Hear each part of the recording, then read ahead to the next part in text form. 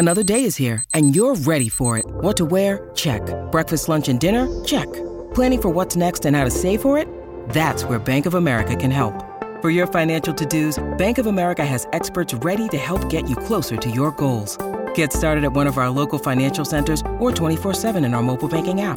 Find a location near you at bankofamerica.com/talktous. What would you like the power to do? Mobile banking requires downloading the app and is only available for select devices. Message and data rates may apply. Bank of America N.A., member FDIC. On SEN track. At the halfway line and by. For Kurt. Pops it out the back and here's Sloan. Gaps them. Look at him go. He breezes past the hammer. Did he get it down? I think Tabuaifi, though, may have saved this. Well, this is a superb save if he has, but the try has been given by the referee, yet to be confirmed, but just glides across the field. Sloan. Oh, he does. Tyrell Sloan scored the 7th and final try at home for St George Illawarra to beat the Dolphins 38-12 last week. They're on the road tomorrow against the Gold Coast. Matt Russell, Mitch Jennings, Tim Barrow bringing you Saturdays in the Gong, along with another of our regulars who is also on the road. Like the Dragons this weekend, Matt Campbell, come on in. Where are you? Hey boys, how you going? I'm down in Bendigo in Victoria at the moment, so gallivanting around. But what a fantastic night of football last night, boys, eh? Come on, let the listeners in. Tell us what happened yesterday. Do you know what day it is? Do you have your phone on today?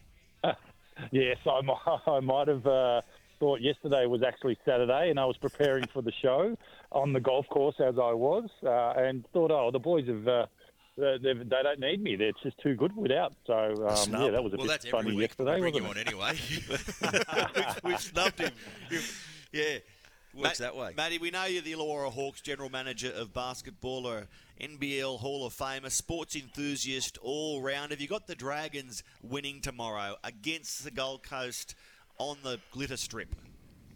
Yeah, I do. Actually, we've spoken about it all shows so far across many weeks, how inconsistent they've been. But I was impressed with them last week, and I think they're building. So I think they might be able to get 2 wins in a row, which is good as a Dragons fan, as I've talked about most weeks. I was pretty excited to see a consistent performance from them last week, and hopefully they build a little bit on that, and we see that for the next few weeks.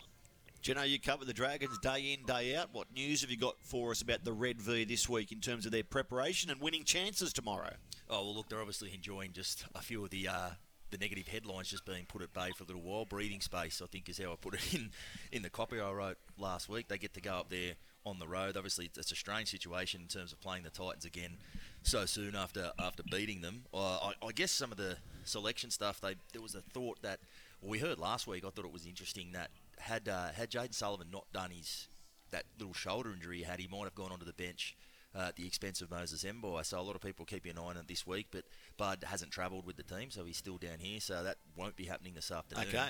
Be interesting to see how they bounce back. How many false dawns have we seen with the Dragons over the years, particularly early in a season? We've seen so many. I saw so many similarities the way they started this year with that game in Brisbane, where people said, look, they were right in it, they weren't far off it, and last season it was the same thing with Penrith at Cogra. Oh, they're not far off, and the wheels came off. They got up for that game, but then they dropped games that they shouldn't, which is typically the way they've played. So this is a big test for them, I think, up there. And obviously the Gold Coast missing a couple of players. No Brimson, no Foran. Yeah, no Brimson. And injured before the bye. And they're two big guys. So you've got Toby Sexton and Tanner Boyd there, who I guess neither of them really put their stamp on the NRL at this point. Both pretty good when they've got a foil outside them, but they're going to have to put it together this afternoon. I think the forward packs, the battle there is pretty interesting. They probably cancel each other out, but I think going up there, it tells you how unreliable the Dragons' form line can be, that they're going up there after the win they had last week. The Dragons,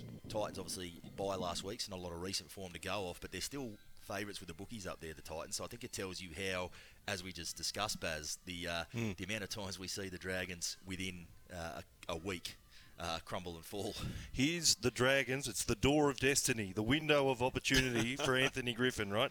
They got the Titans. Then they play the Raiders, the Roosters on Anzac Day, the Bulldogs, the Tigers, and the Cowboys in the next 5 weeks. Okay, go through that again so we can all compute it really slowly. So do the ticks or crosses in your head as Baz goes through the draw. The Titans tomorrow afternoon.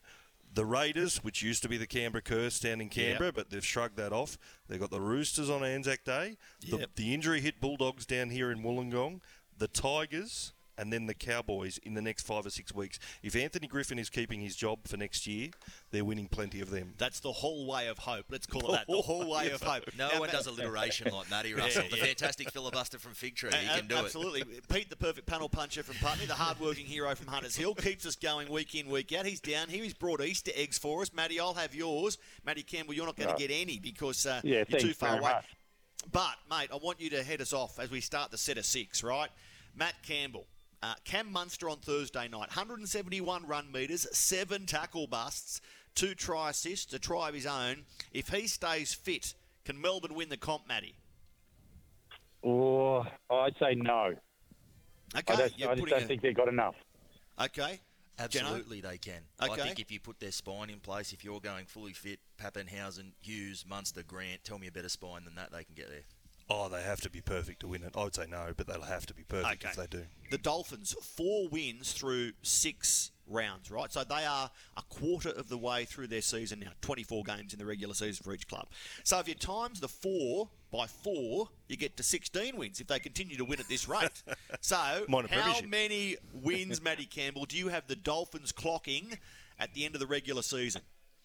I have them on 12, but I wouldn't be surprised if they do get to 16. They're methodical about the way they're playing football, and I like it, and it's going really well for them. But I'm saying 12. Well, if they have 16, they're playing finals. If they have 12, they're right on the cusp. Geno? Yeah, I think 11, 12, that breaking even, that's sometimes been enough to get you into the finals and sometimes hasn't.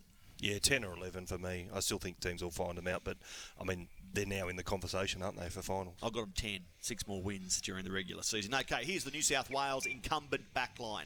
Cleary, Luai, Tupou, To'o, Burton, Crichton, Tedesco. I'll go through it again. Cleary, Luai, Tupou, To'o, Burton, Crichton, Tedesco. Should Campbell Graham be in the 17 for Origin 1, Matt Campbell, the South Sydney centre, who's in stunning form? I say yes, but I don't know who you drop. So, I think he should be. He's in outstanding form, as you said, and I think he's the kind of Origin player we need. What about Crichton onto a wing for, say, Daniel Tupou and Campbell Graham into the centres? But, Geno, over to you. Well, are we factoring in Latrell, Tommy, to these guys? Well, there you go. That's why I don't think you find room for Campbell Graham. I would put him at the direct expense of Stephen Crichton, but given the cavalry coming back, I wouldn't know. Well, Queensland won't be throwing telegraphed left-sided plays like the Bulldogs were yesterday, so I think he's a very good player. I probably just don't see a spot for him, but Queensland will have more than the Dogs did yesterday. Okay, Matty Campbell, most Dally M points at Bluebet Stadium this evening. Dylan Edwards for the Panthers or Tom Drabojevic for the Sea Eagles? Two great fullbacks. I'd say Edwards, only because I think the Panthers are going to win. Ditto. Penrith to win, therefore Edwards to get more Dally M points. He's still so underrated, Edwards. He's such a good player.